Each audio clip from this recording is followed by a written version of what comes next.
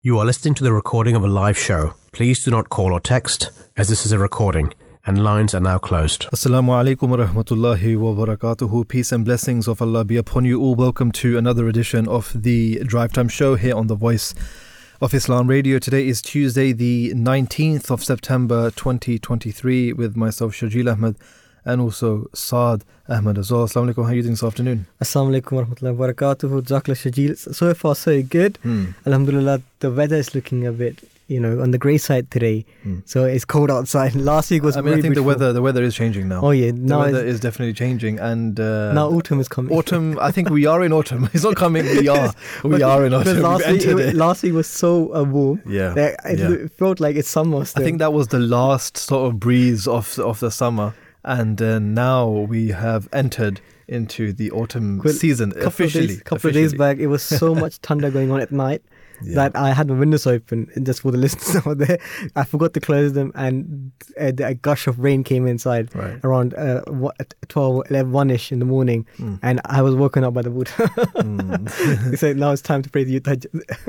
But yeah, I mean that's how the weather drastically changes suddenly, especially here in the UK as well. One day it can be, or one whole week it can be nice weather, and then it just changes as well. But I mean, some people say there's no such thing as climate change. So the climate is changing quite drastically as well. It's not subtle anymore. Yes, it is very drastic as well. Sometimes before we used to ease into the seasons, but now it's one day this, one day that, and suddenly it changes something else. Then suddenly it changes as well. Talking about sudden changes, we are talking about politics and how the thought process or the mindset of the population or the wider population can change very quickly at the sway of politicians. And specifically, we're talking about here in Europe, and what we're talking about in particular is the far right groups. Yes, and how much they are gaining popularity, how much they're gaining their seats, and how they are sort of convincing the wider population, the inhabitants of a particular country, to they can change their mood, they can change their characteristics, they can change the way that they think, their thought process, the way that they view other people as well. Some people may say that if this goes too much into that direction, into the far right, then fascism could also be another another fear which a lot of people are talking about as well. When if politicians with this mindset come into play and it gains popularity as it is right now, yes, then that could be where we're heading as well. Hopefully not, and we hopefully don't repeat the same things as the world wars as well, which happened. As the Europe have seen many presidential or general elections which have been taking place over the continent. Towards the end of May, for example, the Spanish public headed to the regional polls, and from Spain to Italy to Austria to Finland, and you name them. Yeah. Expert researchers have, for example, found a pattern of which is now emerging among what's called among the recent elections now.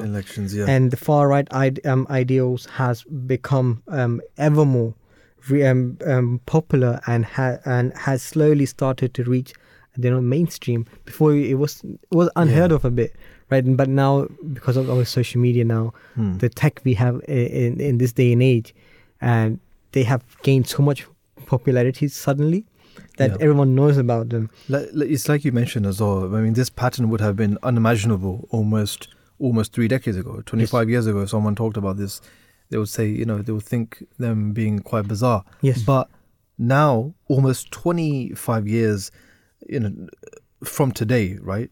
If we talk about from 25 years ago, far-right Populist Freedom Party, the FPO, won just under 27% of the popular vote and entered government in Austria. And this party at the time was headed by Georg Haider, who son of two Nazi sympathizers who furiously opposed immigration and Islam throughout his political career. And this is what happened before as well. Now, Haider claimed that democracy and human rights is actually incompatible with Islam, and this is why we're talking about this as well, to address this issue, because this is coming up again, and the AfD, Alternative for Deutschland, and all of these sort of parties, they're coming into play, and they are gaining their seats. They're becoming more popular. Obviously, and also his policies did not just stop at that very point. He pursued a policy, for example, of segregation in elementary schools between the indigenous community in Austria, which did not speak German, and German-speaking public. So they were segregated from elementary school at that time. And at that time, this sent shock waves throughout the Europe, leading several diplomatic visits to Austria at that time. And especially at the time of 2000, Austria's 14 EU partners had said that they will freeze their bilateral relations with Vienna if Haider's party it continues as it is. And so if almost 25 years ago, the rise of far-right populism was a foreign concept, but what has happened suddenly, that it has come more popular now. Yeah, and that's what we're talking about today as well. And hopefully we'll get some guests as well who will shed some light into this as well. But because we are the voice of Islam, we obviously need to talk about Islam, what Islam says in regards to this as well. Now, the Holy Quran is very clear about this as well, that Allah the Almighty says in chapter 2 verse 13, create not disorder in the earth. Now, the Holy Prophet, peace and blessings of Allah be upon him, who was the founder of Islam, and he actually is reported to have said that love for one's country is a part of faith. Yes. And it doesn't mean that the country that you were born in.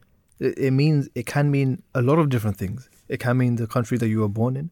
It can mean the country that you're living in, the country that you have emigrated to, the country that you have immigrated to, the country that you have gone to even as a visit.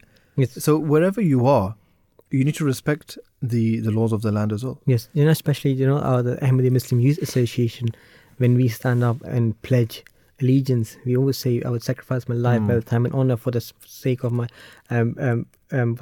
faith, nation, country and nation. Yeah. So it is part of, is embedded within us.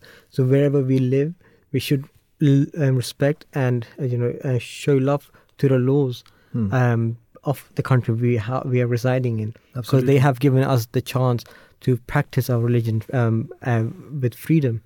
It's important. It's important that we do this as well, because if we don't if we don't serve the country, then what are we going to be?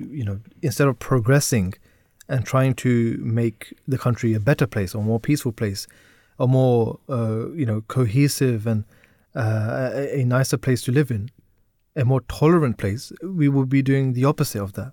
So this is why it's very, very important. And this is actually the teachings of Islam as well. But we'll talk a little bit more about that a little bit later on as well. We've got our first guest on the line with us, Professor Brian, who is an Emeritus Professor of Criminal Justice and Director of the Center of the Study of Hate and Extremism in California State University. Peace be upon you. Good afternoon and welcome to the show, Professor. Thank you so much, but I just retired, so you'll have to call me Emeritus next time. Ah, yes. But you still have the expertise as well. We want to get your thoughts in regards to this as well, Brian. Okay, just to begin with, as a court-certified expert, as I mentioned, on extremism in the United States and Europe, could you provide a sort of an overview into the far-right extremism we see in the United States and also Europe as well? So how much this is sort of trending these days? Yes, and what a great and timely question, because just today, German authorities outlawed a neo-Nazi skinhead group called the Hammerskins, which started in the United States decades ago and conducted raids throughout the country. And indeed, in Germany, we've seen these kinds of raids and plots increasing. We've also seen this in various other parts of Europe.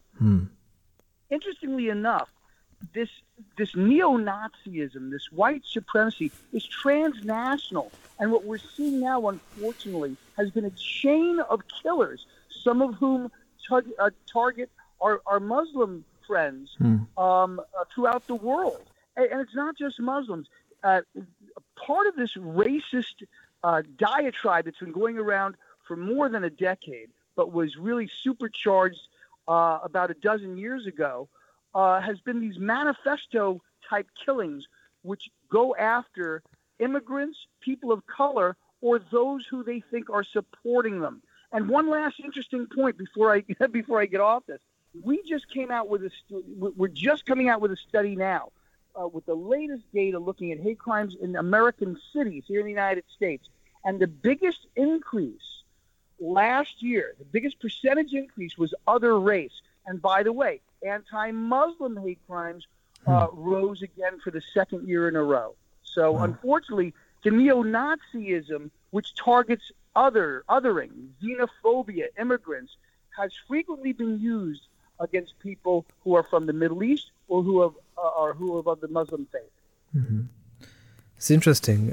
You mentioned at the beginning as well about this the skinhead group in Germany, how that started off in the United States as well decades ago. What similarities are there then? Similarities and also differences between the far right movements in European countries in regards to the United States? Great question. What we see is a different type of targeting. So in Europe, we're often seeing people from the Middle East, from Pakistan, North Africa, become targets. And it varies by country. So, for instance, France has a much larger North African and Muslim population than some of the other countries. But what I think is so interesting is that these kinds of bigoted stereotypes spread across the borderless internet. So we're seeing them. We're seeing these kinds of things come up as we saw as far away as New Zealand, Europe, United States, and Canada. Indeed, a Canadian family was murdered in recent years with a car attack, and those trials are occurring now. So one of the things I think is so interesting is that there is a xenophobic response, but it varies by country. So in some places it'll be North African immigrants. Here in the United States, it'll be people from Latin America and elsewhere. Yeah. So this anti-immigration doctrine that says that Europeans are being replaced has cachet in places not only in Europe but in places like the United States where some whites feel embattled. That's interesting. What actually fans the fire then? I mean, what contributes to the growth of far right extremism in these regions? I mean, talking about Europe in our show today, but you can talk about America as well. But does social media, as you mentioned as well, that there's a borderless sort of system and that is the internet, and that can also channel a lot of hatred as well. Does the social media have a big part to play in this, or is it just the politicians and how they sort of present their manifestos? I think you're right on both counts. What I think is so interesting is how there are different strata. There's a spectrum of bigotry, and it goes into the mainstream. Look, in 2015, we found that anti-Muslim hate crimes in the United States rose with the San Bernardino and Paris terror attacks. But then shortly thereafter, candidate Donald Trump proposed a Muslim ban on immigration, and hate crimes against Arabs and Muslims increased another 23% in the week or two following that. So it's a combination of both the internet and high-profile pundits and politicians, which sometimes sugarcoat, sometimes do not sugarcoat anti-Muslim prejudice. Indeed, in the United States, we had an array of right-wing presidential candidates questioning the loyalty of Muslims and whether or not they should be in positions of authority or national security. Complete rubbish. But unfortunately, what these folks do is they exploit hatreds or conflicts that exist in the mainstream, and they know what is most vulnerable? What groups are the most vulnerable to these kind of attacks, unfortunately? One last thing, real quick, that we've seen here in the United States. Attacks against non-Christian religions generally have been going up the last couple of years. So now Sikhs here in the United States are among the most targeted as well. One other quick thing. Authoritarianism and fascism often finds in various countries, whether it's in Europe or even in India, Muslims as exploiting anti-Muslim prejudice for their own political means. So we're seeing that, unfortunately, in different parts of the world. Yes. So what should the government do, and how should they respond to the challenges posed by the far rights in terms of policy measures and law enforcement actions? Great question. Well, in the UK, Tell Mama is a wonderful organization that not only tracks hate crimes against Muslims, but other people as well. And what I think we have to do is reach out to communities, both geographically, but also by what group they're in. Reach out, have the government in various places, like here in California, we created a commission on the state of hate.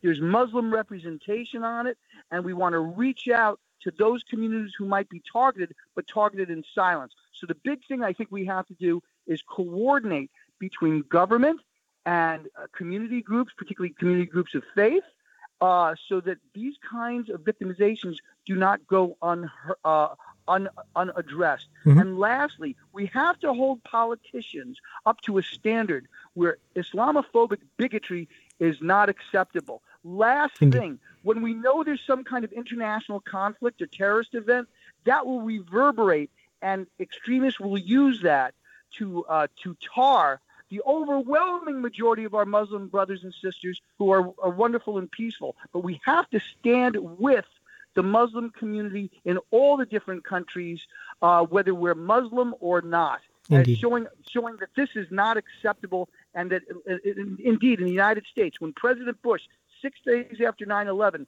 said Islamophobia was un-American, hate crimes dropped the very next day, and they dropped into the next year. Conversely, in the 2016 elections, we saw anti-Muslim hate crimes go up through a combination of news about terror attacks, as well as the exploitation of Islamophobic bigotry by politicians, national ones, who should certainly know better. Indeed. So what kind of policy changes or law changes should there be made to combat the rise of far rights, be in Europe or in the United States? The first thing is it has to be on the radar screen of authorities. And in the United States, it's mixed. Certainly this administration is very concerned about it, but in the last administration, not so much. So what we have to do is have a consistent response to these kinds of criminals. And let me tell you something, in the United States, since 2018, white supremacists / far right have been responsible for the overwhelming majority of extremist motivated homicides in the United States. And we have to start treating it like that, and recognize, too, that it's a transnational problem, and that not every extremist group is a card-carrying swastika carrier, but there are those that are mainstreamed, that are in the mainstream of socio-political life in many countries, that promote conspiracy theories and false stereotypes about our Muslim brothers and sisters. And that has to stop. So it's got to be from a governance standpoint, but it's also got to be from a civics and education standpoint that includes inclusion and outreach to our friends in the Muslim community. Professor Brian, Emeritus Professor, thank you so much for joining us and sharing your expertise with us. It's been an absolute pleasure and very, very enlightful as well. Thank you so much. Thank you. We stand with the Muslim community worldwide against bigotry and hatred. Thank you for this opportunity. Thank you so much for joining us today. Thank you for that. That was a great interview. Indeed. With Brian there, and talking to him, getting his insight in regards to this as well. And it's good to see that people who, scholars, people of knowledge. I mean, he was a professor, emeritus professor, a retired professor, right? So it's good to see that people like him are there who are open-minded. They see what the teachings of Islam actually are, and they don't just look at the media, what the media is trying to portray, and they don't just look at the bigots. They don't just look at the sometimes the politicians. Correct. And they actually have a thought process for themselves. They're not just sheep and follow blindly wherever the data that they put in, whatever they hear or whatever they see on the newspapers or on the TVs, but they actually look at the actual teachings, and these are the teachings that we're talking about today. Indeed. As well. No, that's the thing. When we spoke with him, it was so enlightening to understand in depth what far right stands for, how has it started, and what are similarities and differences between them throughout Europe and United States, and what have they been targeting for the past decades now. Exactly. So it's always good to have an expert, speaking about it, so even ourselves and our listeners can learn more about it. That's why these topics, when they come on Voice of Islam, you're like, what? Voice of Islam speaking about it's about far rights, or something, let's say climate change, or other topics about, let's say, ULEZ. We had topics about so many different topics.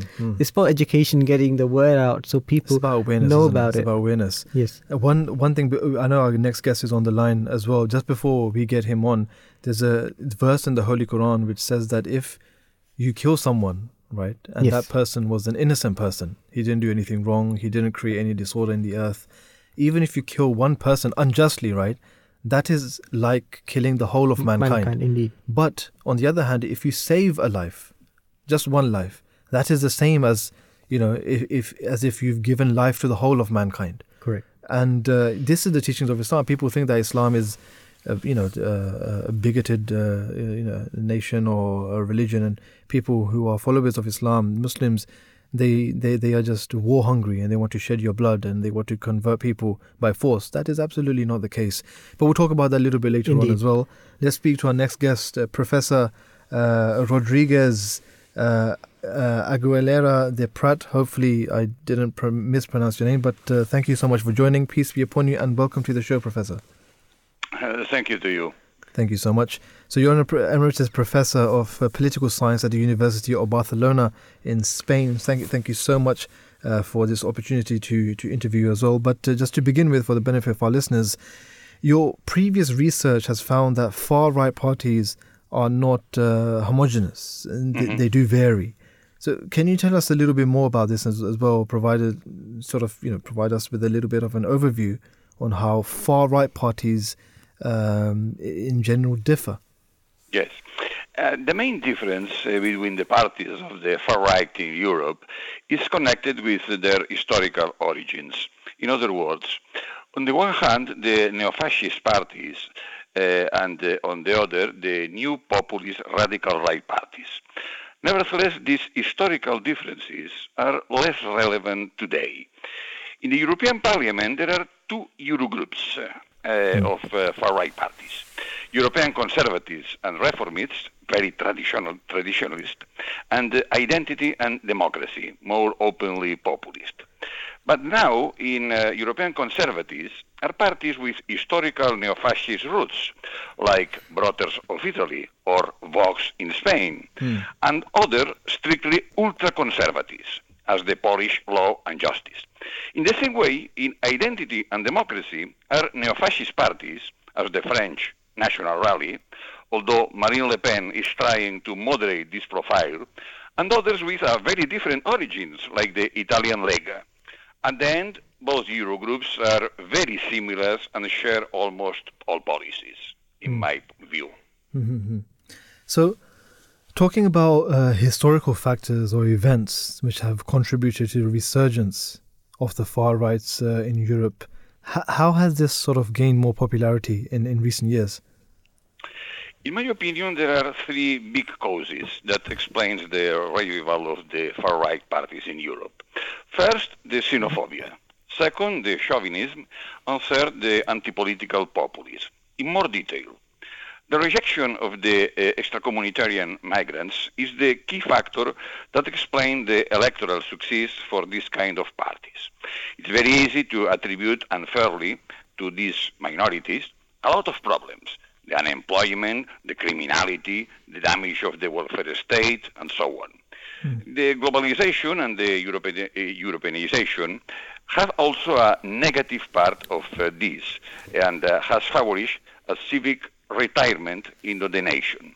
So there is a revival of an ethnic nationalism, very aggressive and exclusive, that nourish fear and reject multiculturalism and give strong support for a mythic, homogeneous nation. Finally, there is a deep crisis of the political representation.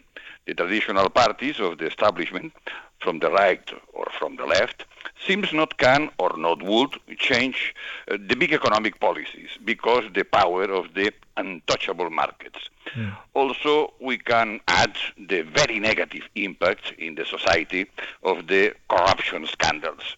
This is why the populist parties are growing. Now, Professor Cesáreo, we've spoken about, or you've spoken about European countries as well, and how the far-right movements in Europe, they've sort of gained popularity as well, and you've given a few examples.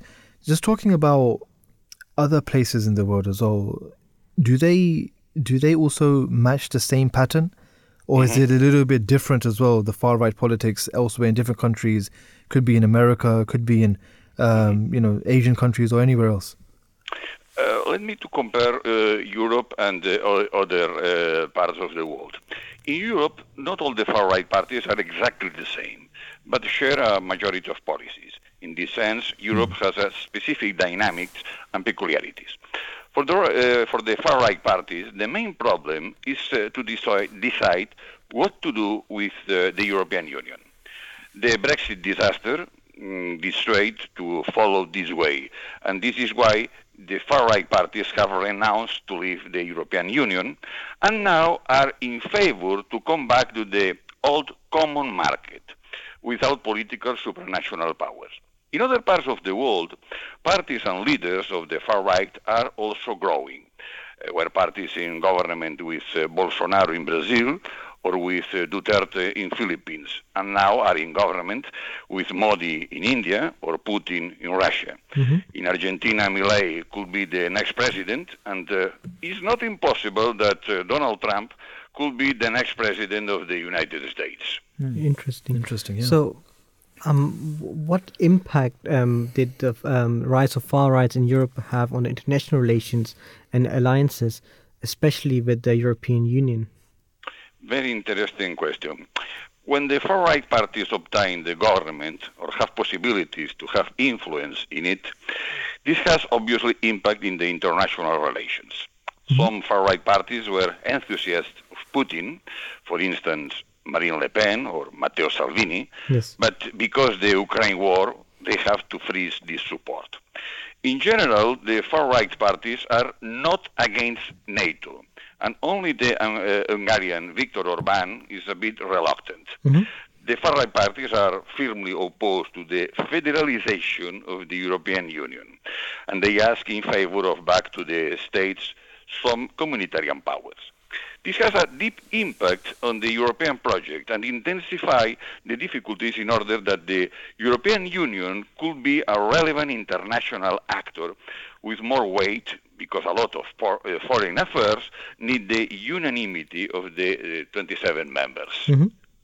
So, Professor, in your assessment, the great work you have been doing and the knowledge you have, what is the future trajectory of the far-right movement in Europe?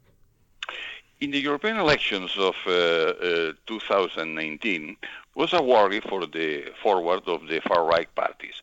But the increase of participation for the first time until 1979 elections blocked this possibility. So it's evident that the far-right parties are consolidated, and it's very unlikely that they could disappear. But neither have guarantees of more success. In my opinion, it is possible to stop their growth with policies that connected with citizens. More exactly, first, it's essential that moderate and progressive parties increase the quality of the democratic institutions in all the 27 members and the European Union. In other words, more transparency, more participation, more pluralistic debate, and with a very implacable fight against corruption. Second, it will be very convenient to modify the present financial and economic policy of the European Central Bank, because it seems to come back to the austerity receipts. This is the opposite way to obtain social consent. So the best option is to reinforce the social Europe, the Europe that protects, the Europe that cares. And third, finally, it is compulsory hear the citizens and also to reinforce the weak feelings of Europeans. We need much more to build a united Europe in a cultural and emotional terms. All of these questions will be essentials in the crucial European elections of June 2024, and the next year. Perfect. Thank you so much, Professor, for joining us today and enlightening us with your wisdom and the obviously the great work you have been doing and to get the research and the words out there. Thank you so much for joining us today. Has been a pleasure. Thank you so much. So Bye-bye. Thank you. This was Professor Rodriguez. He is a Emeritus Professor of Political Science at the University of Barcelona. I don't know how to, Sharjeel can say Barcelona in such a beautiful way. And he has also published 20 books and more than 50 articles in specialized reviews and 30 chapters in collective books. And he has also done research in Academic Centre of Rome, Turin, Milan, Florence, Paris, Lyon, London, Edinburgh, Brussels, Mannheim, and Montreal. His work was and his main work are dedicated to comparative politics, political theory, political parties, and European integration. Yeah. And I think that's a small part of the work Professor Rodriguez has been doing, and he's been doing a lot more than this.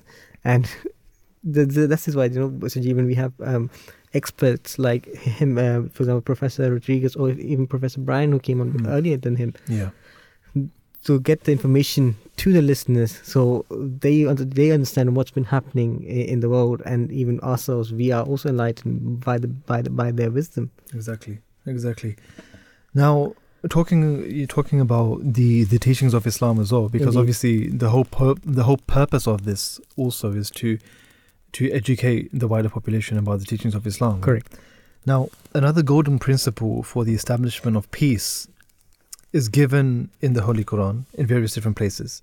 One other example, as we're talking about today, is from chapter 49, verse 10, where it states that if there is dispute between nations or groups, third parties should unite and seek to bring about a peaceful resolution to the conflict. Now, if a peaceful resolution is not possible, then nations should stand shoulder to shoulder with one another in an effort to stop the cruelties and injustices that are occurring. Now, if the world understands the true value of this principle, then there is still time for mankind to escape the clutches of future war as well. This is what His Holiness Hazrat Mirza Masroor Ahmad, may Allah be his helper, who is the current head and also the fifth caliph of the Promised Messiah, addressed the dignitaries at Sweden's Member of Parliament in May 2016.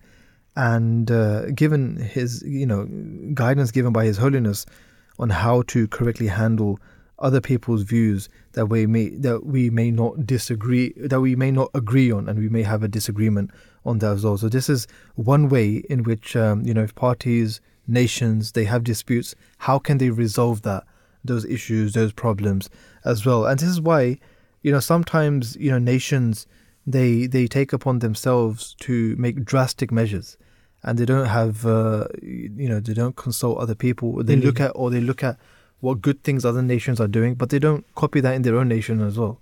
But, it's important that we learn from other people. Correct. It's important that we learn from other people. We learn from our own mistakes. If we had done something wrong in the past, let's try and, fix those problems as well.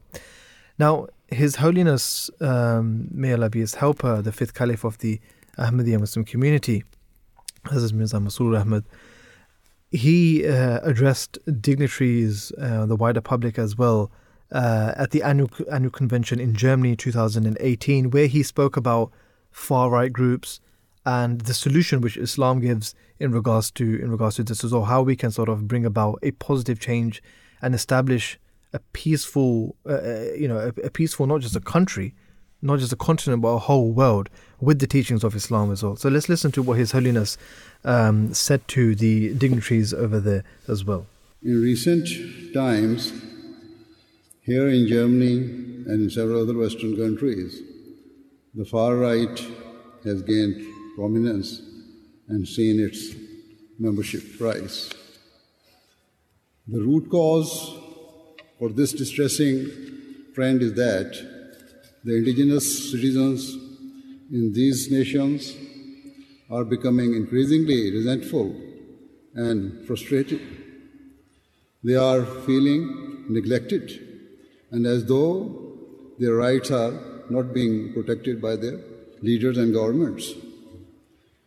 Unquestionably, a major factor fueling their anxiety has been the influx of immigrants to many Western nations in recent years. This has certainly been the case here in Germany, which has taken far more refugees than any other European country in recent times. As a result, many local people are afraid that their societies are changing beyond comprehension, and they feel that their nation's resources are being disproportionately utilized in favor of immigrants.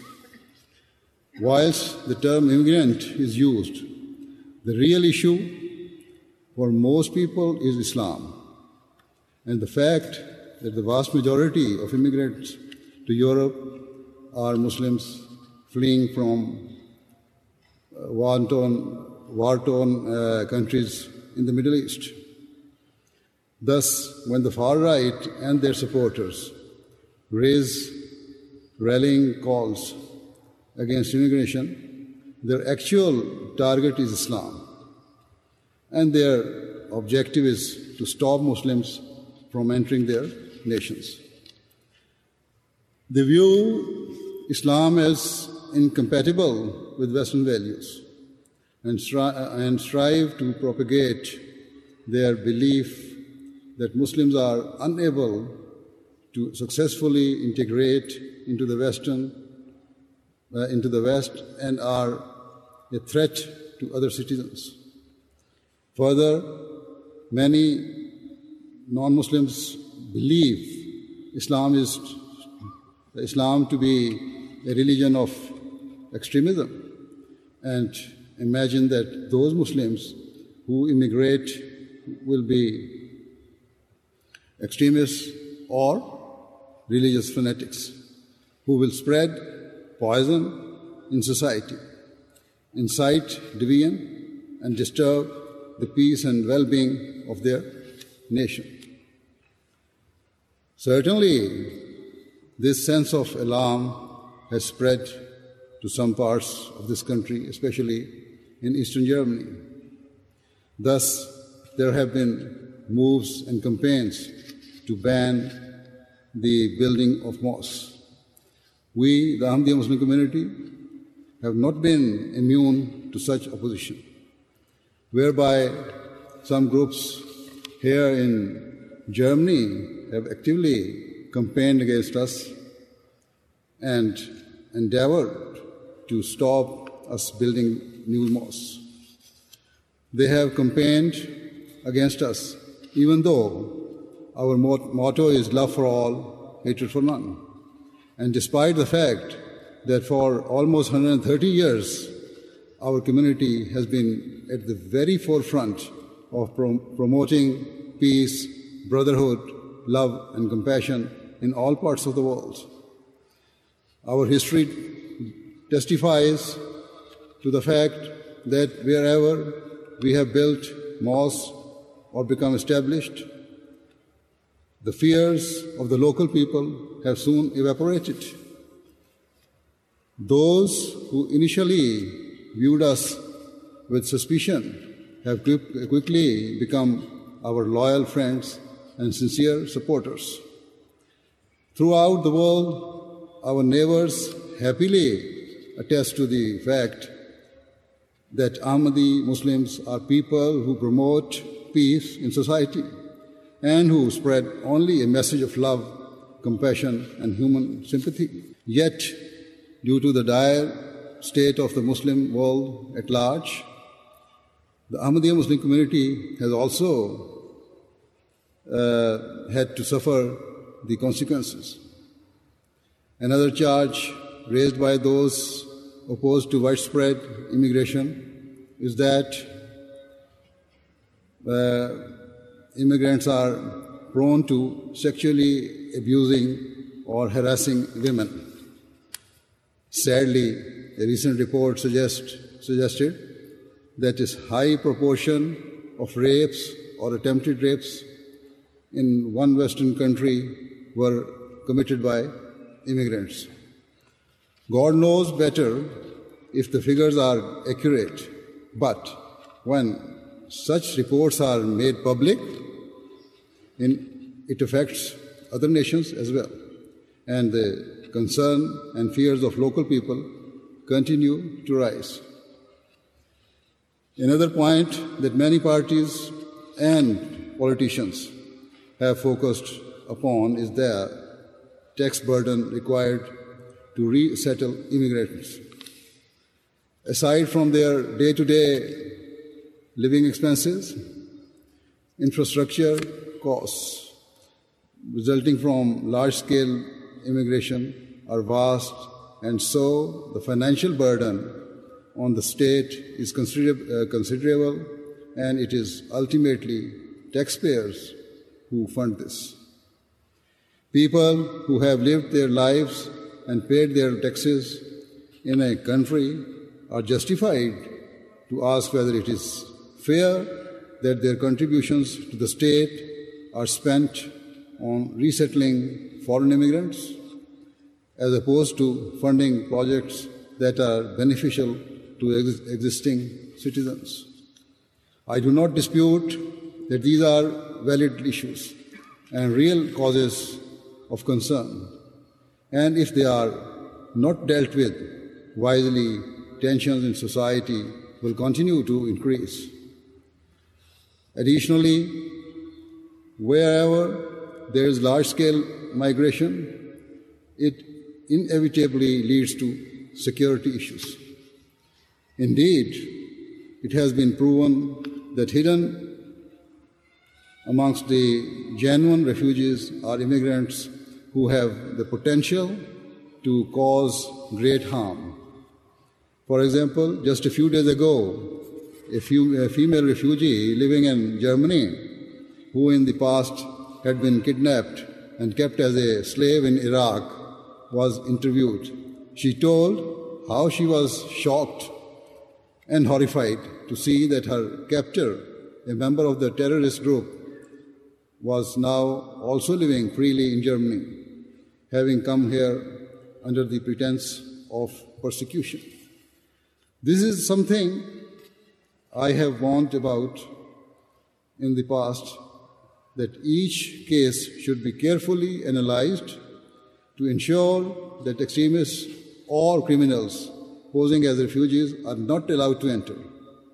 Anyway, these issues mean that the fear of mass immigration from Muslim countries is to some extent justified. Yet, on the other side, it is necessary for a fair-minded, intelligent, and wise person to look at both sides of the story and not just base his or her impression of Muslims and Islam upon hearsay. Merely because someone brands Islam a religion of extremism or claims that all Muslims are terrorists does not make it true. Rather, it is vital to assess the facts rationally and objectively before reaching a conclusion.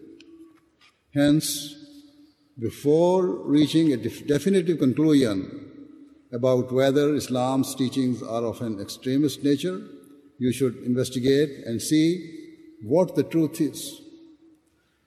Analyze whether the wicked acts of some so-called Muslims are motivated by the teachings of Islam. Consider whether Islam really does permit extremism, or does it prescribe severe punishment for those who spread disorder and hatred. Does Islam permit Muslims to break the laws of the land in the name of their faith? What expectations does Islam place upon Muslims in terms of their conduct in society? Does Islam encourage Muslims to burden the state, or does it encourage them to work hard, to be loyal, and to contribute positively to the society in which they live? If it is proven that Muslims who do wrong are motivated by their religion, it can be said that the concerns of the far right are justified. Yet, what if their actions have nothing to do with Islam?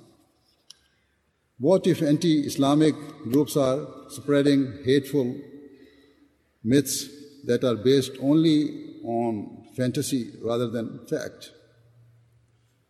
In the short time available, I will mention a few points that I hope will help answer some of these questions and enable you to understand the true essence of Islamic teachings.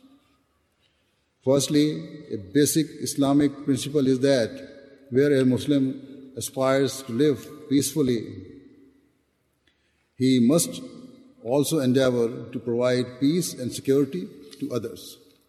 People often speak of the wars fought in the early Islam and suggest that they approve that Islam is a bloodthirsty religion that permits force and compulsion. Yet, in reality, the early Muslims endured 13 years of brutal and sustained persecution without retaliating in any way. Only after that long period did Allah the Almighty permit them to defend themselves, and this permission is mentioned in chapter 22, verse 40 and 41 of the Holy Quran, which have just been recited before my address in front of you. In these verses, Allah the Almighty said that those who had been persecuted and driven out of their homes were permitted to defend themselves from further cruelty and oppression. However, the Holy Quran further states that if the Muslims did not defend their religion, then churches, temples, synagogues, mosques, and all other places of worship would all be in grave danger. So, permission was granted to protect the rights of all people to live their lives freely and according to their beliefs. In chapter 10, verse 100 of the Holy Quran, whilst addressing the Holy Prophet of Islam, peace and blessing of Allah be upon him, Allah the Almighty states that if he desired, he could have enforced his will and compelled everyone to accept Islam. However, instead, Allah the Almighty preferred free will to prevail. Likewise, in chapter 10, verse 30 of the Holy Quran, Allah the Almighty states that Muslims should openly preach their message and proclaim Islam to be a truthful religion. Yet, at the same time, the Quran also states that every person is free to accept or reject it. The verse states, "Let him who will believe and let him who will disbelieve." In the Holy Quran, Allah the Almighty also refers to those non-Muslims who admitted that Islam was a peaceful and benevolent religion, yet they refused to accept it because they feared that embarking upon a path of peace and compassion would harm their material interests. Chapter 28, verse 58 of the Holy Quran states, "And they say, if we were to follow the guidance with thee, we should be snatched away from our land." This is the true picture of Islam. It requires every Muslim to live peacefully and to contribute to their society. Unquestionably, those Muslims who claim jihad means to attack non-Muslims or to forcefully convert them are manifestly wrong. Such beliefs and attitudes have nothing to do with the teachings of Islam. Absolutely. Absolutely. I mean, very beautifully, His Holiness, the fifth Caliph of the Ahmadi Muslim community, Hazrat Mirza Masroor Ahmad, may Allah be his helper, very profoundly and eloquently telling us the teachings of Islam, isn't it? Not just that this occasion, he's always mentioned this, but also many different ones. For example, whilst referring to the multiple terrorist attacks which happened in 2016 in France and Belgium, His Holiness Hazrat Mirza Masroor Ahmad mentioned this in the annual convention which happened in Germany also, and he said, naturally, such attacks have frightened members of the public and instilled a fear of Islam within the hearts and minds of the locals. Yeah. It is a tragedy of the highest scale that these attacks are being associated with Islam, because such atrocious atrocities are the polar opposite of what Islam stands for. Exactly. Also, referring to the refugee crisis in Europe, His Holiness mentioned this. As a result of the refugee crisis, Europe has instantly become a more dangerous and unstable place, as it has created an opportunity for terrorist groups to send their members to this continent posing as refugees. Apart from any attacks they themselves are involved in, such extremists also seek to spread their network of terror by radicalizing Muslims already living in this part of the world. Another negative consequence of the refugee crisis has been the hardening in attitude towards immigration across Europe. In many countries, we are seeing far-right nationalist parties gaining influence and popularity. And His Holiness also, offered a solution in order to create more positive views. We're also hitting the end of the hour. Also, I would like to finish on this. What His Holiness has said, how we can offer a solution. So the authorities should seek to help genuine immigrants settle here and to stand up on their own 2 feet. Immigrants should not simply take benefits from the country they migrate to. Rather, they should be encouraged to enter the labor force and actively contribute to society as soon as possible. In my view, this would have an instantly positive effect and would lessen the perilous gulf that is open up between existing citizens and immigrants. Exactly. So this is a solution. His Holiness has mentioned that as soon as migrants come here, the government should help them become a part of a labor force, so they themselves can start earning for themselves, and then for the bread and butter, instead of asking government to provide them with some kind of incentives or benefits, which will be a burden on the government. Now, this is an ongoing topic as well. Indeed, we've done many topics about this in the past. And we will continue to do these topics as well. And like we mentioned in the beginning, this is to raise awareness. Correct. And educate the population, educate the people what is happening and what the solution is, what the teachings of Islam actually are.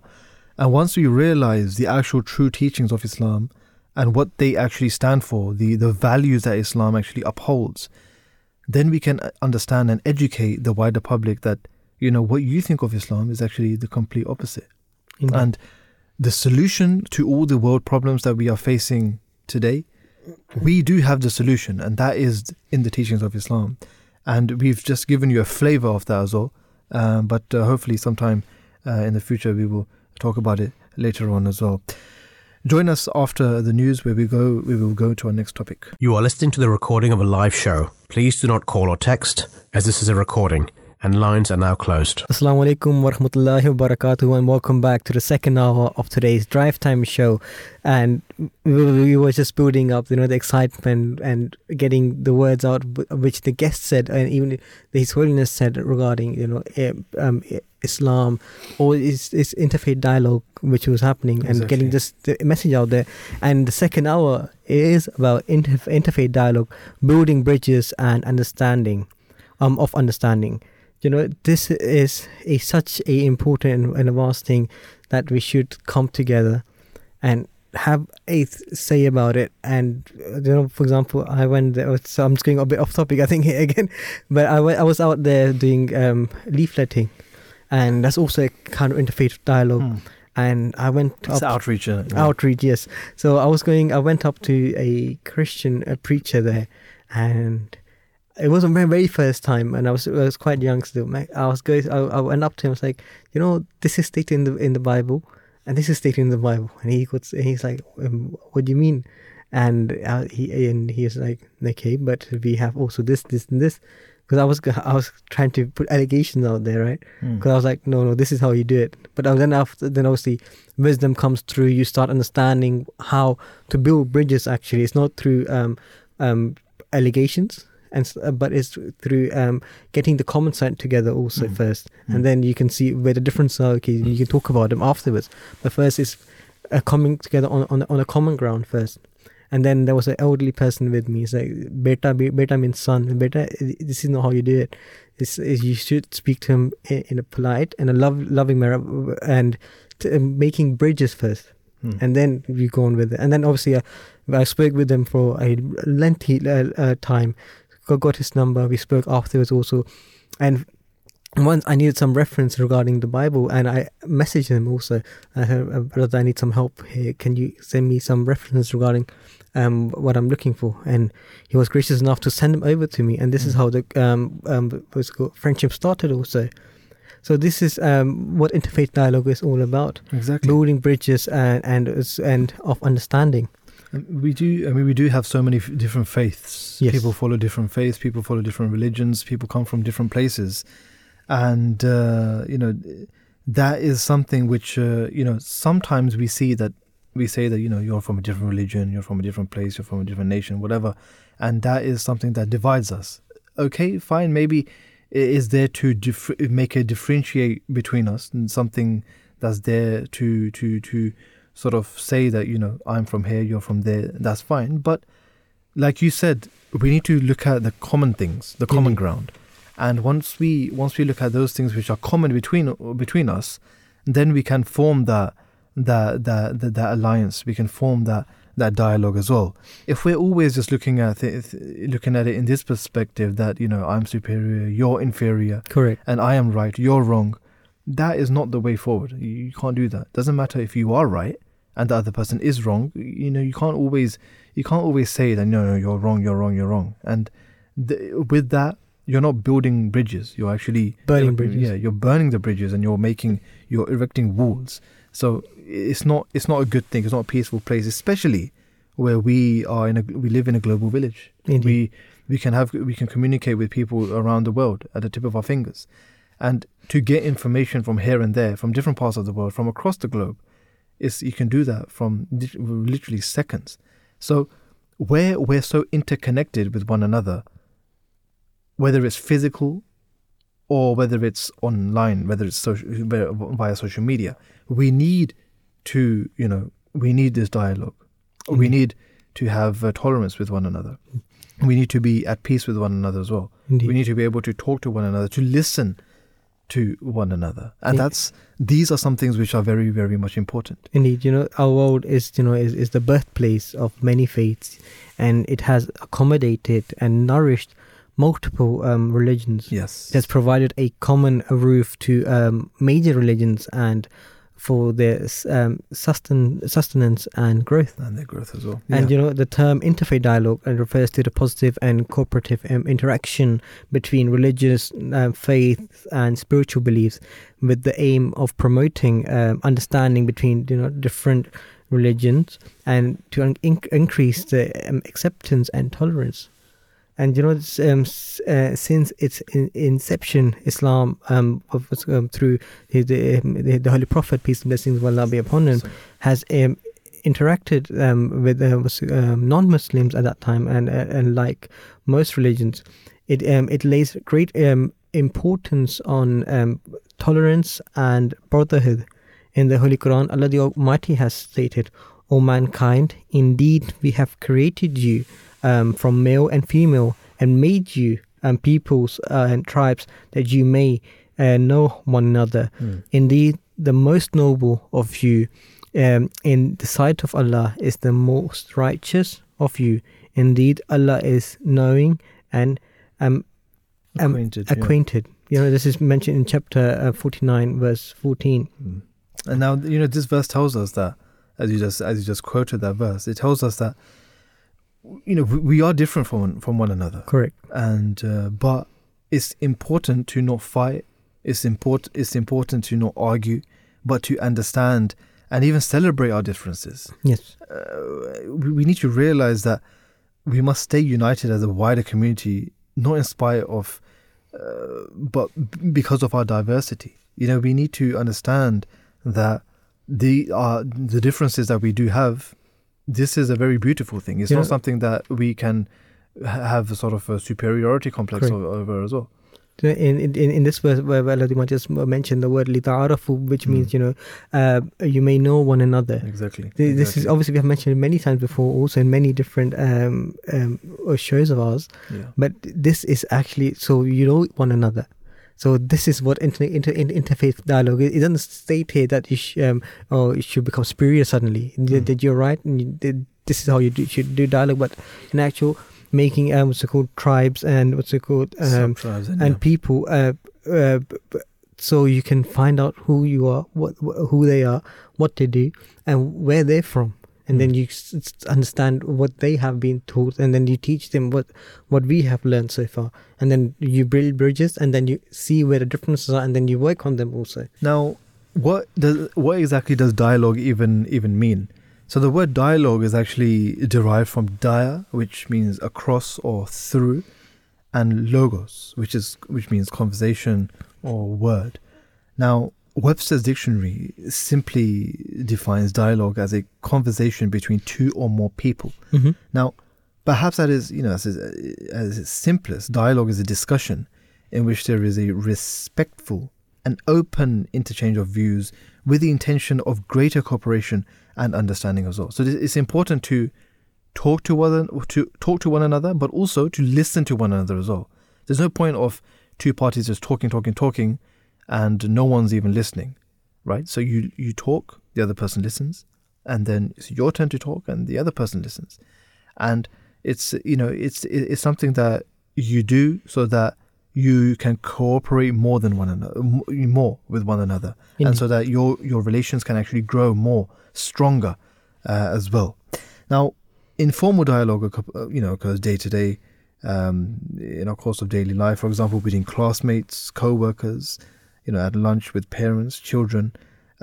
But as people become friends with others of different faiths and different beliefs to their own, this may lead to discussion about their own faith as well, and how this is practiced and what it means in their lives as well. This is why, from the grassroots levels, it's important that we have this maintained in us as well, that we are able to do this in the first place. So we have with us our first guest of this hour is Baldev Khinda, who Baldev works for a greater community cohesion and is from a Punjabi Indian background. He grew up in Bedford, UK, with a lot of friends from diverse communities and religions. With this short introduction, I would like to welcome to the show. Assalamu alaikum, peace be upon you, Baldev. How are you? Oh, I'm fine, Balaikum Salam. I'm fine. Thank you very much. Very nice to be on your program. I've been listening to some great words of wisdom earlier on. Thank you so much for such kind words. Baldev, I wanted to ask this question. What commonalities have you discovered with people who hold religious beliefs different? Oh, yes. No, that's a very nice question, actually. Yes.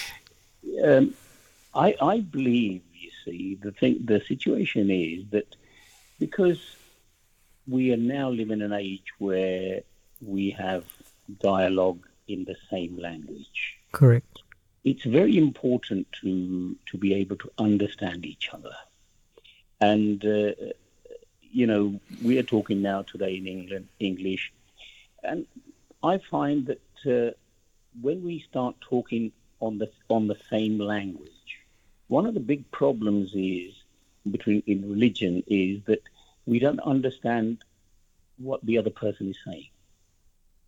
And once we start understanding, and what I have discovered is that my belief and the person next to me, whoever it may be, whether they're Christian or whether Islam or whether they're Buddhist or whether they're Sikhs, whichever background they come from, in Bedford we have such a diverse community. Indeed. There's no one big community of one particular faith. We have such a big diversity. And we talk to each other and we realize that we have so much in common. There is so much in common. And one of the biggest things is that we are suddenly realizing and slowly accepting that there is only one God. Indeed. We may choose to worship this one God in whichever way our own religion has taught us. And this is once we start accepting this commonality and we visit each other's faith, and I'm fortunate that in my life I've had the opportunity to visit and be part of Interfaith and be part of Council of Faiths in Bedford and all this. Mm-hmm. And we visited, initiatives were taken, we visited each other's places of worship. And we saw firsthand how our fellow human beings practice their religion. Mm-hmm. And it removed a lot of prejudice, which preconceived things, or some things which we had heard about. And we suddenly see that these are wonderful human beings who are going about and they have learnt a good human value. Indeed. So, Baldev, as you mentioned, you have visited various different religious sites, or be a mosque or any other places of worship. So, do you believe that interfaith dialogues are necessary to establish peace and harmony in our communities in this day and age? Oh yes, very much so, very, very much so. Because I think if we, once we have established this dialogue, mm-hmm. It then brings around an understanding, and it brings around, harmony, and peace then follows. You see, indeed. It's like this. Bricks, they build walls. Correct. Or you can choose to build bridges. Okay. Now, in a prison is a building, mm-hmm. but a place of worship is a building. It's the deeds. It's what happens in these buildings. What happens in those, the deeds which happen in these buildings, they determine what it is. And when we realize, when we visit, we visited some churches here, different denominations. We visited, in each religion there is a diversity. If we take Sikhism, there's diversity in that itself. They all believe in the same holy book. In Islam, there's diversity. They all believe in the same Quran, the book, the Bible. People of the book, when you look at them, all of them, mm-hmm. they all believe. And suddenly, when you realize, when we look at each other's religious literatures and the teachings, and within those teachings, they're all talking about one God. And you and me and the whole of creation has come about and been created by this one God. Mm-hmm. This one God isn't far away. It's very close. Indeed. And the attributes of this one God are there. And when we realize, that's what brings around the peace in its real sense. Thank you so much, Baldev. For me. Yes. Also wanted to ask, have you ever felt stereotyped because the religious beliefs you hold near and dear? Yes. There is a certain amount of stereotype which is being done, and unfortunately there are unsavory characters, unsavory elements of each religion who mm-hmm. exploit this. A very few genuine, as we would say, very few genuine, and the head of the head of the Ahmadiyya community, he's one of the genuine very genuine, who's doing away with this stereotype. In my own experience, I came across Baba Hardev Singh. He was the head of the Nankari mission, and he passed away in 2016. I spent many time, and these were people like these, and other very prominent people who said, yes, we do have our own beliefs and we do have our own way of worshipping, but let us not stereotype each other, because that then looks at the negative part. A very few people in community, exploit innocent people, and they want to control, and they want to have power, and that brings around, and then the public opinion, is there that, all these people are belonging to this one particular group. They're all violent, or they're aggressive, or they're fanatical, and that sort of thing. And it's only a few bad apples, which damage the rest of the barrel. Don't you agree? Yeah, absolutely. We're talking about just leading the conversation on in regards to freedom of speech as well. Now, free speech exists when people are actually able to express their opinions. Now, we're discussing the importance of having conversations between different faiths, but at what point do you feel as if freedom of speech can actually be unacceptable? I think when it compromises the unity and diversity, when it brings around that if we let's just look at creation. Of different flowers, they don't argue with each other. Different animals, they coexist.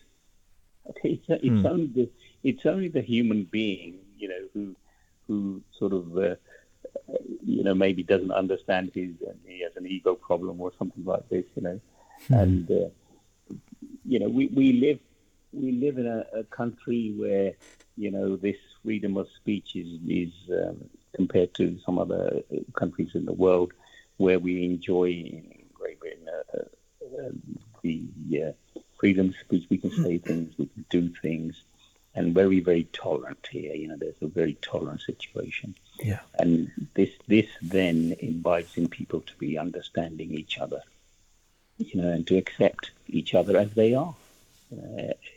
And this, I think, when it comes,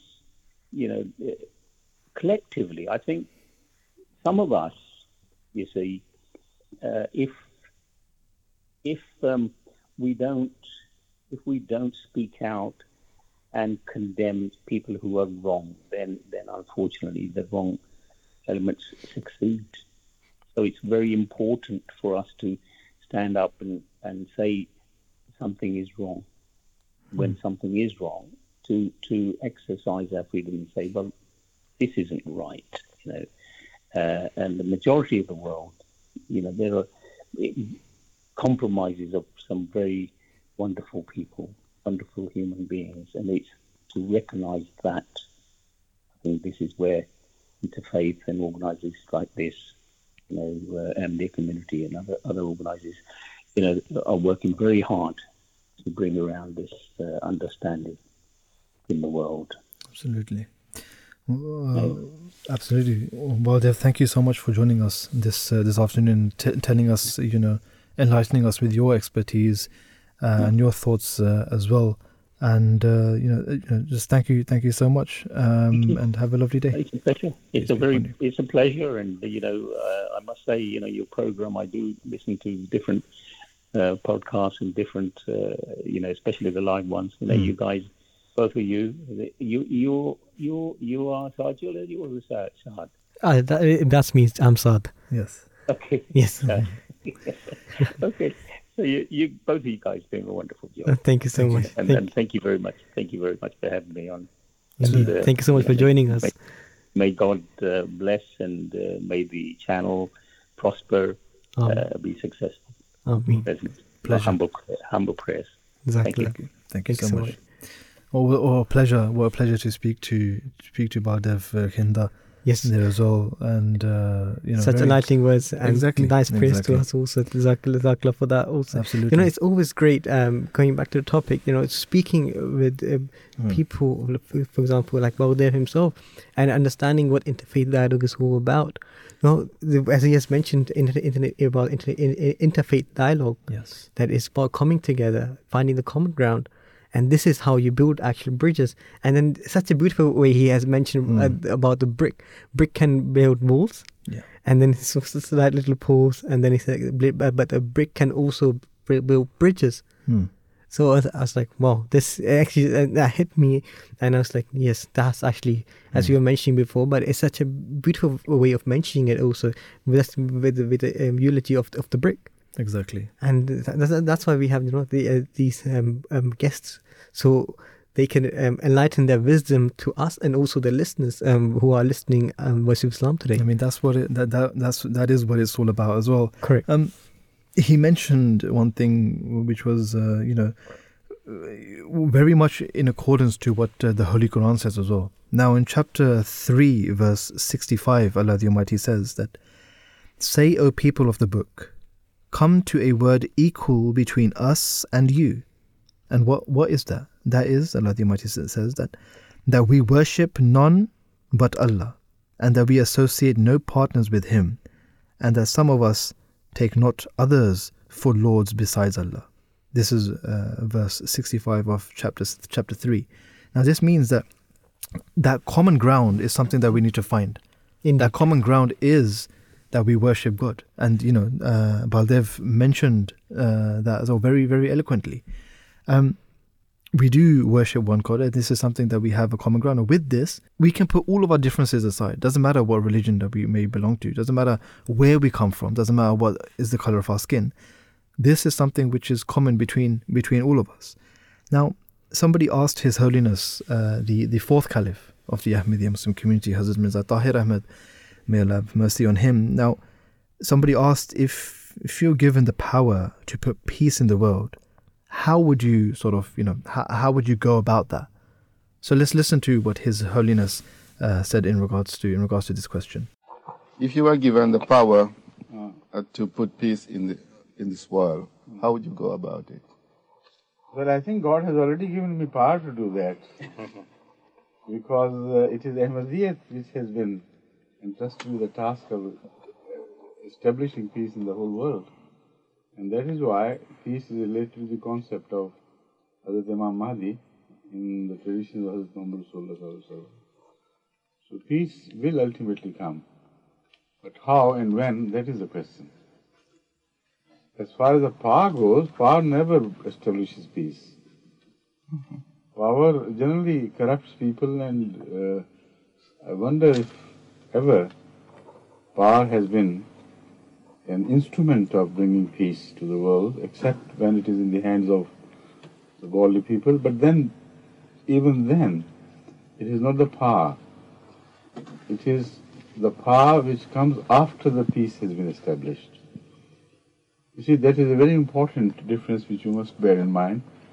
Hazrat Muhammad Rasulullah Sallallahu Alaihi Wasallam brought about a dramatic change in the thinkings and attitudes of the people, which he brought up under his benign care and divine guidance. Now, these people had achieved the peace of heart, peace of mind. They were in peace. They were the people who could bring peace to the world. So it was not the power which brought about this change. It was humility and persistence and on the right path, on the following of the right path, which brought about peace to a society which was later on entrusted by God to take the reins of the countries around in their hands. Now, when that happened, we see a bifurcation, unfortunately. After the Khilafat Rashida, what happened was that those who were entrusted with the peace from the religious point of view were not in power. Those who were in power were only caliphs in name. So as such, no peace ensued. Society remained restless. Every time you read the early history after the caliphate, it is so, punishing. I mean, it's so disturbing. One feels chagrin to go through that chapter in Islam. So again, the reason is power, not the peace which was brought by Hazrat Muhammad Rasulullah Sallallahu Alaihi Wasallam, because those people who were trained in that and who really deserved to be the leaders in the faith after the caliphate were deprived of power. And peace was related to them wherever they went in the society. They went also beyond the borders of Arabia and went even as far as China. So no arms went with them. No military might was responsible for the great revolutionary changes taking place in Indonesia and China. So that is how we can historically establish the fact that the peace does not rely on power or sword. Peace relies on the great internal revolution of the people who follow peace and then who are capable of spreading peace all around them.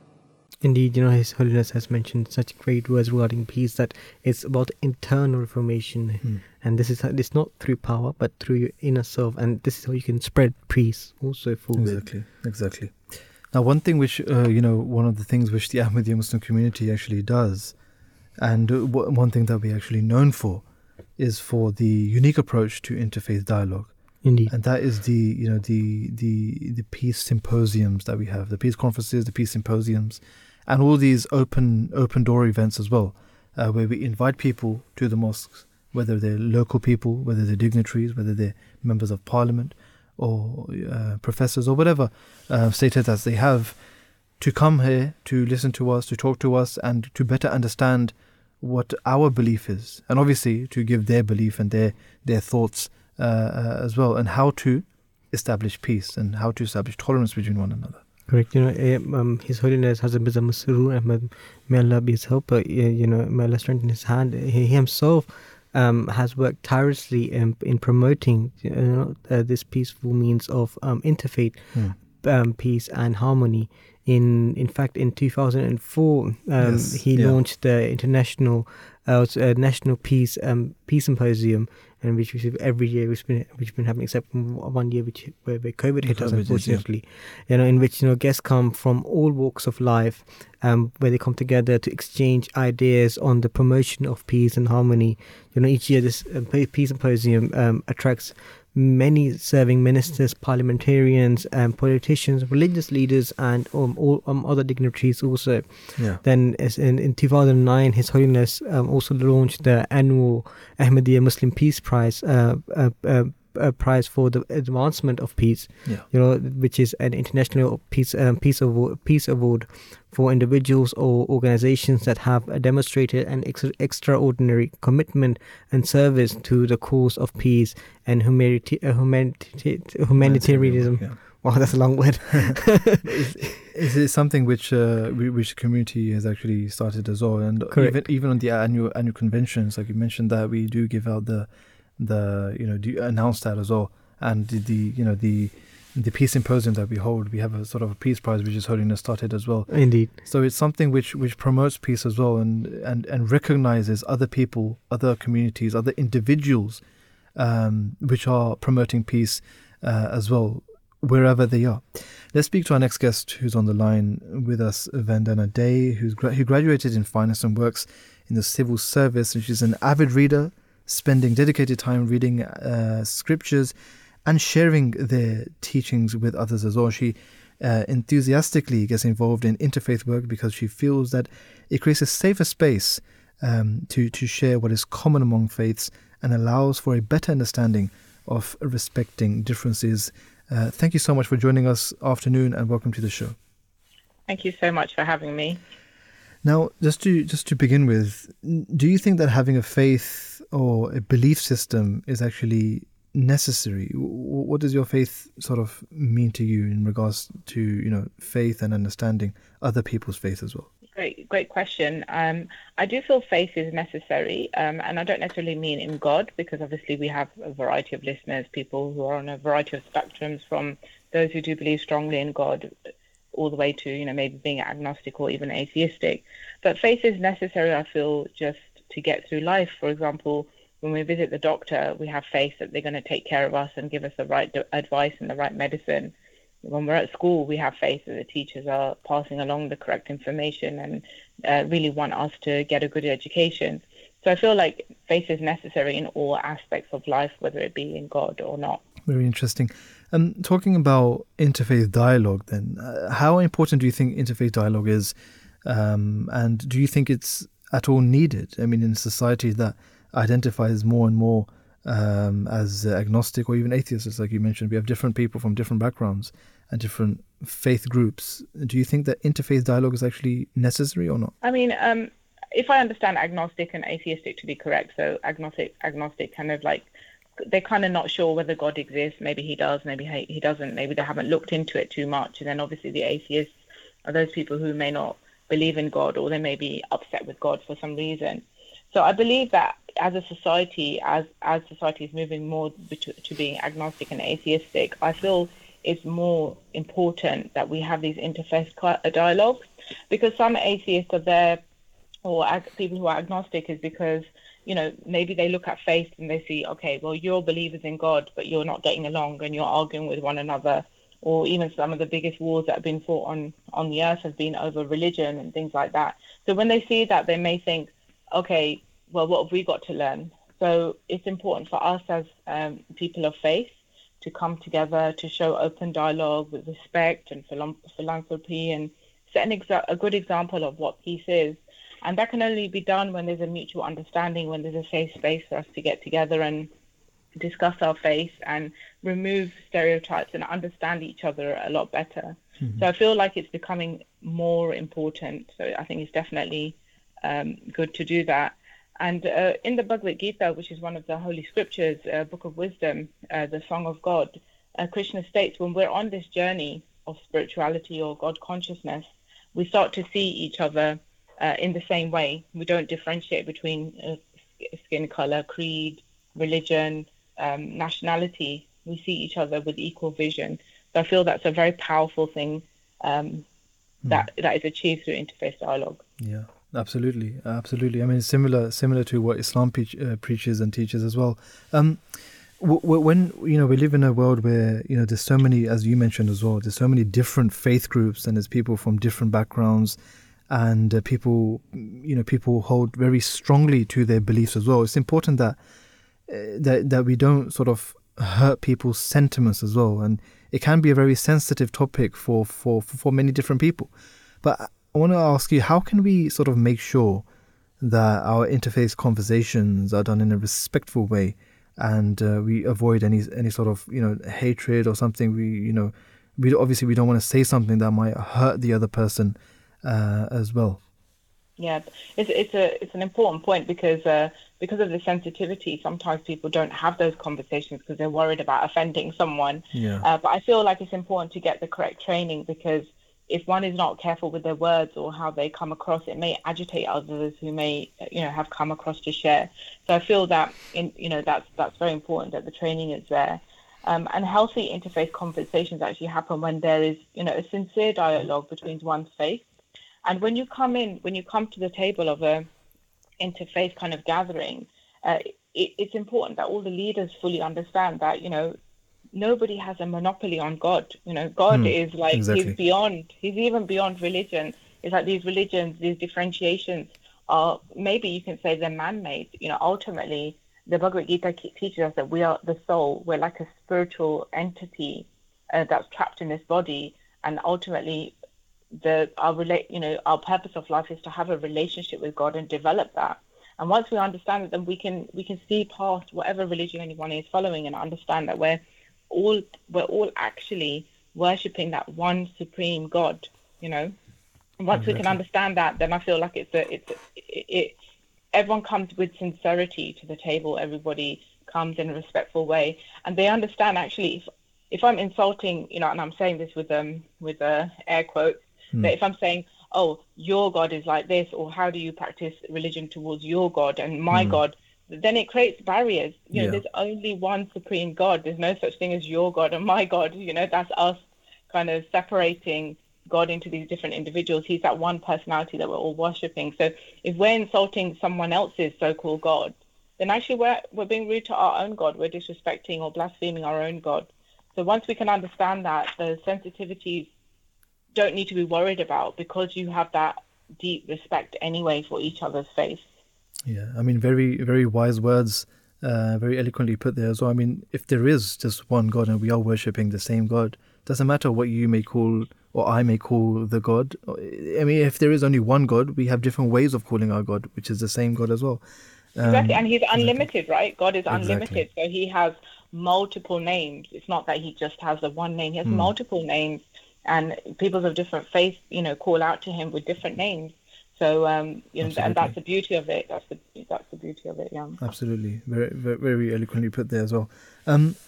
When you're involved in a lot of, or you have been involved in a lot of interfaith dialogue as well for quite some time now, which is a very positive thing.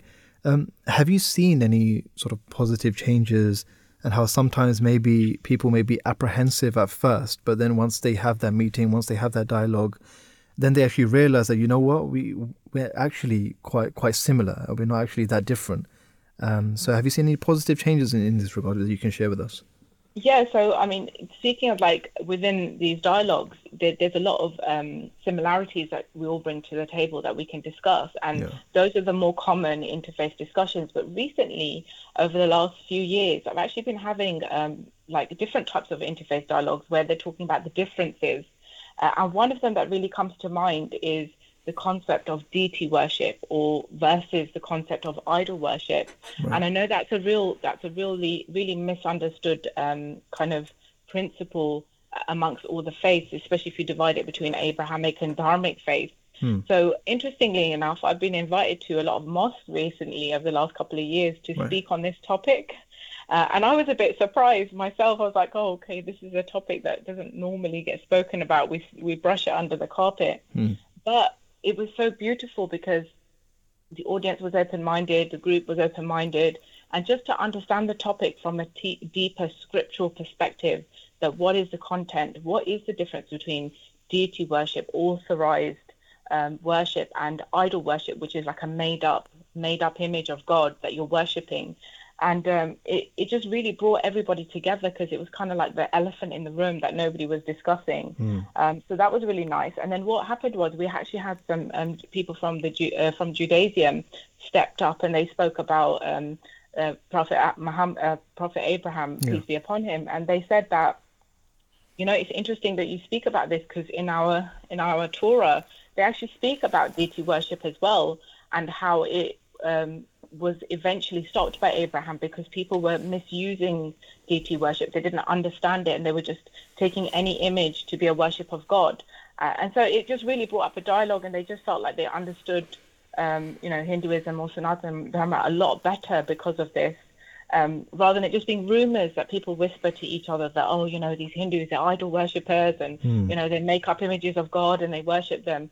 Whereas speaking from a more scholarly perspective from the scriptures that have been given by God himself, it really created a wonderful dialogue, and people came up feeling a lot closer to God and understanding one another a lot better. Absolutely. So that's definitely one of the positive outcomes. There's been many others also.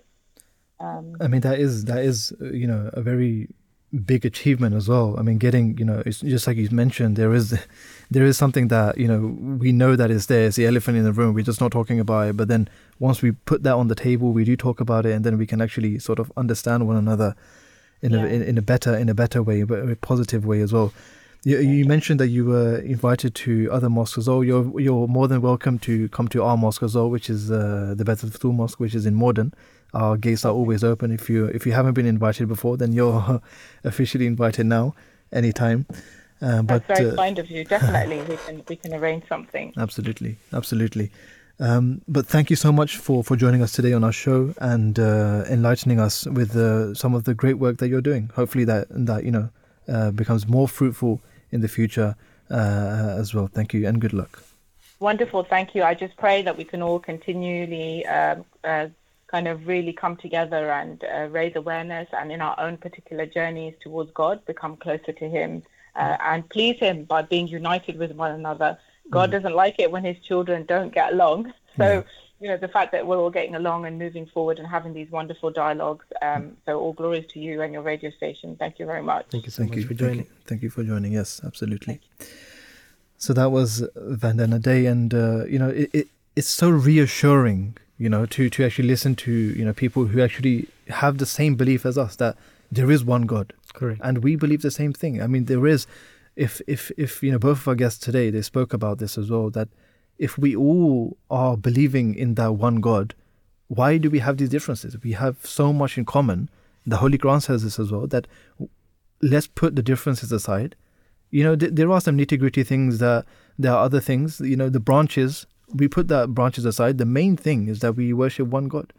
We may call Him Allah, you may call Him something else, the other person may call Him something else. We're believing in the same God, and there is one true God. Then let's put our differences aside and come together and please Him. Just like she said as well, Vandana said that let's do those things which please God, and that was very beautiful right there at the end as well. Sharjeel, I just remember that Allah might has mentioned this in the Holy Quran, that He has created men just for the worship for Him. Yeah. Right. Yeah. So we are here to please Allah the Almighty. We are here to fulfill the rights of Allah and fulfill the rights of the mankind well, which He has created for us. So exactly. It's not, if you want to fulfill the rights of the mankind, so that can be achieved through peace and harmony, not through harsh words or just you can imagine whatever it is, right? Exactly. I don't want to say. Obviously, the thing is that when we talk about it specifically in our community, right? Correct. And the Ahmadi Muslim community. Now, the founder of the Ahmadi Muslim community, who was the promised Messiah, Hazrat Mirza Ghulam Ahmad of Qadian, may Allah be pleased with him. When he started the community, he laid down 10 conditions that someone who wants to become part of the community, these are 10 conditions. Try your best to act upon them. You're more than welcome to join the community. Now, the fourth condition is that you're not going to. Doesn't matter what passion you might have. Doesn't matter what desire you might have or how much someone might incite you, you're not going to harm anyone. Correct. And this is the fundamental teaching of Islam. So just like you mentioned, we need to fulfill the rights of God and we need to fulfill the rights of mankind.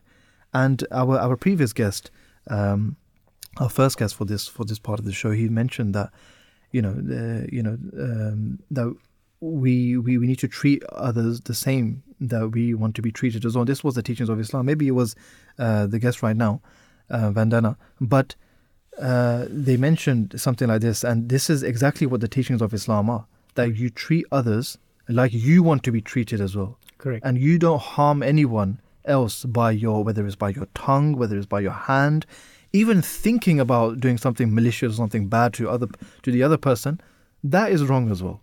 So this is the teachings of Islam as well. And all these things are taught by every religion.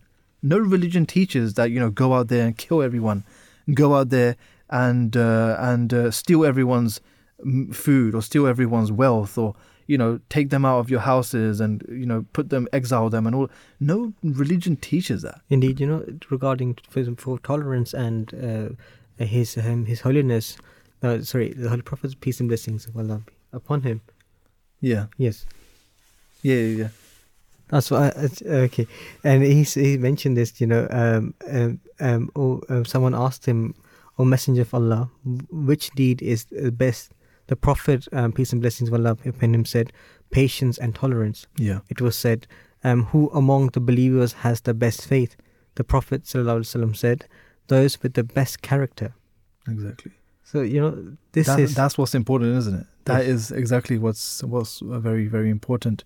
Talking about the Ahmadiyya Muslim community and interfaith dialogue, let's listen to an audio clip which somebody asked His Holiness about this, and His Holiness gave a very, very beautiful answer in regards to this as well. Let's listen to that right now. The question I would like to ask is, does the Ahmadiyya community favor interfaith dialogue and activity?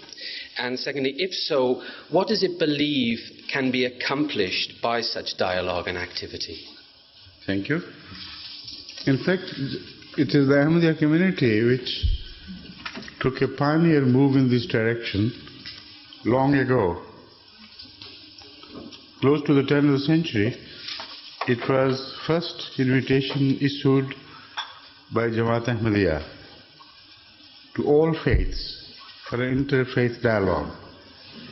In fact, it happened even before that. In 1896, the first conference of interfaith which was held in Lahore was at the initiation of the founder of the Ahmadiyya community, Hazrat Mirza Ghulam Ahmad of Qadian.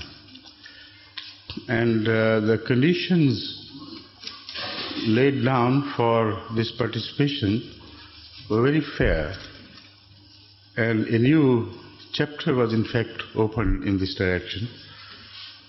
Every speaker representing any faith was required to speak on behalf of his scriptures, should not attribute things from himself, and whatever he wants to say should be in praise of his faith, not in critical appreciation of others' faiths. He should say whatever he may please, but with an open mind and always with a reference to his own basic scriptures, and bring to light the good points so that others may understand from the mouth of those who believe in something or what value they have in their mind and what role it can play in the world peace and so on. This was taken up later on by the second head of the Ahmadiyya community, who also happened to be my late father. He started a new series of interfaith talks. We called it Jalsa-e Mazahib. And in that, repeatedly all over India, such conferences were held under the same conditions. And they became very popular because many misunderstanding was removed, and more than that, attitudes were rectified. Instead of the mad debates of the previous era, where everybody went for the skin of the other, everybody projected himself as belonging to a faith which was honorable, which was good for mankind, and so on.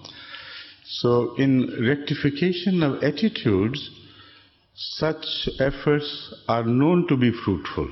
But beyond that, whether it will really change the face of the earth and will be able to establish peace, I have my doubts. Because this type of religious leadership, which participates in such conferences, has no hold on the masses of those religions they represent. And whatever decent attitude they display in such conferences, as far as the common men belonging to the faith are concerned, they are most often controlled and influenced by the zealots or zealots of the faith. And they don't like such reconciliations because they thrive on hatred, not on love. So the more hatred there is felt in the hearts of followers of one faith against the faiths of the others, more popular such leaders become. So how to emancipate, how to liberate the common people from the clutches of these vultures? I hope you won't mind my strong word vultures, but vultures it is which comes to my mind because there is no other better descriptive word. They thrive on carrion, human carrion.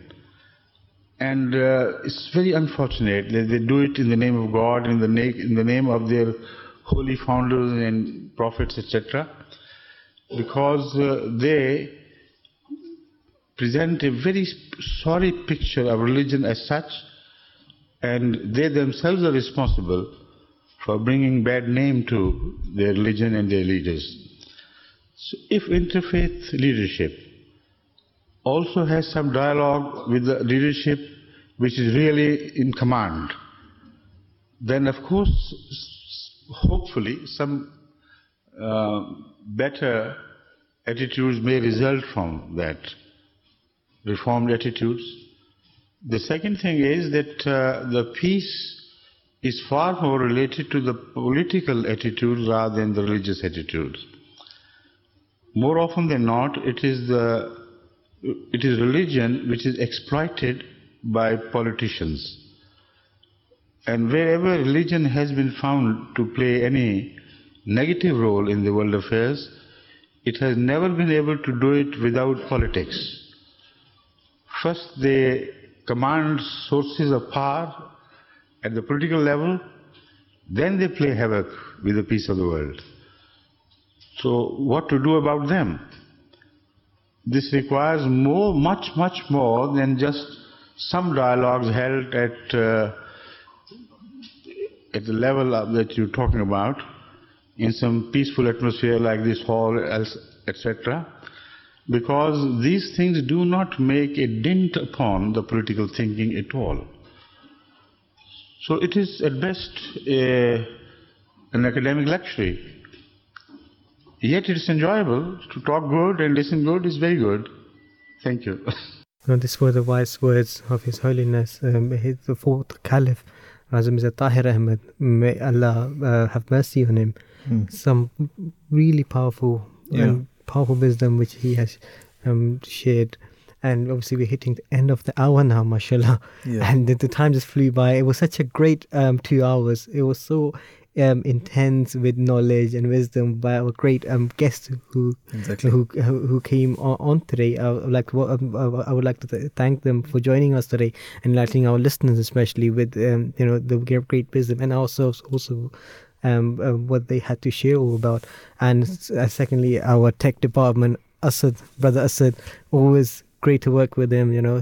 The prompt work he does when you ever need something or anything goes wrong, he's always ready to get it fixed at that very moment.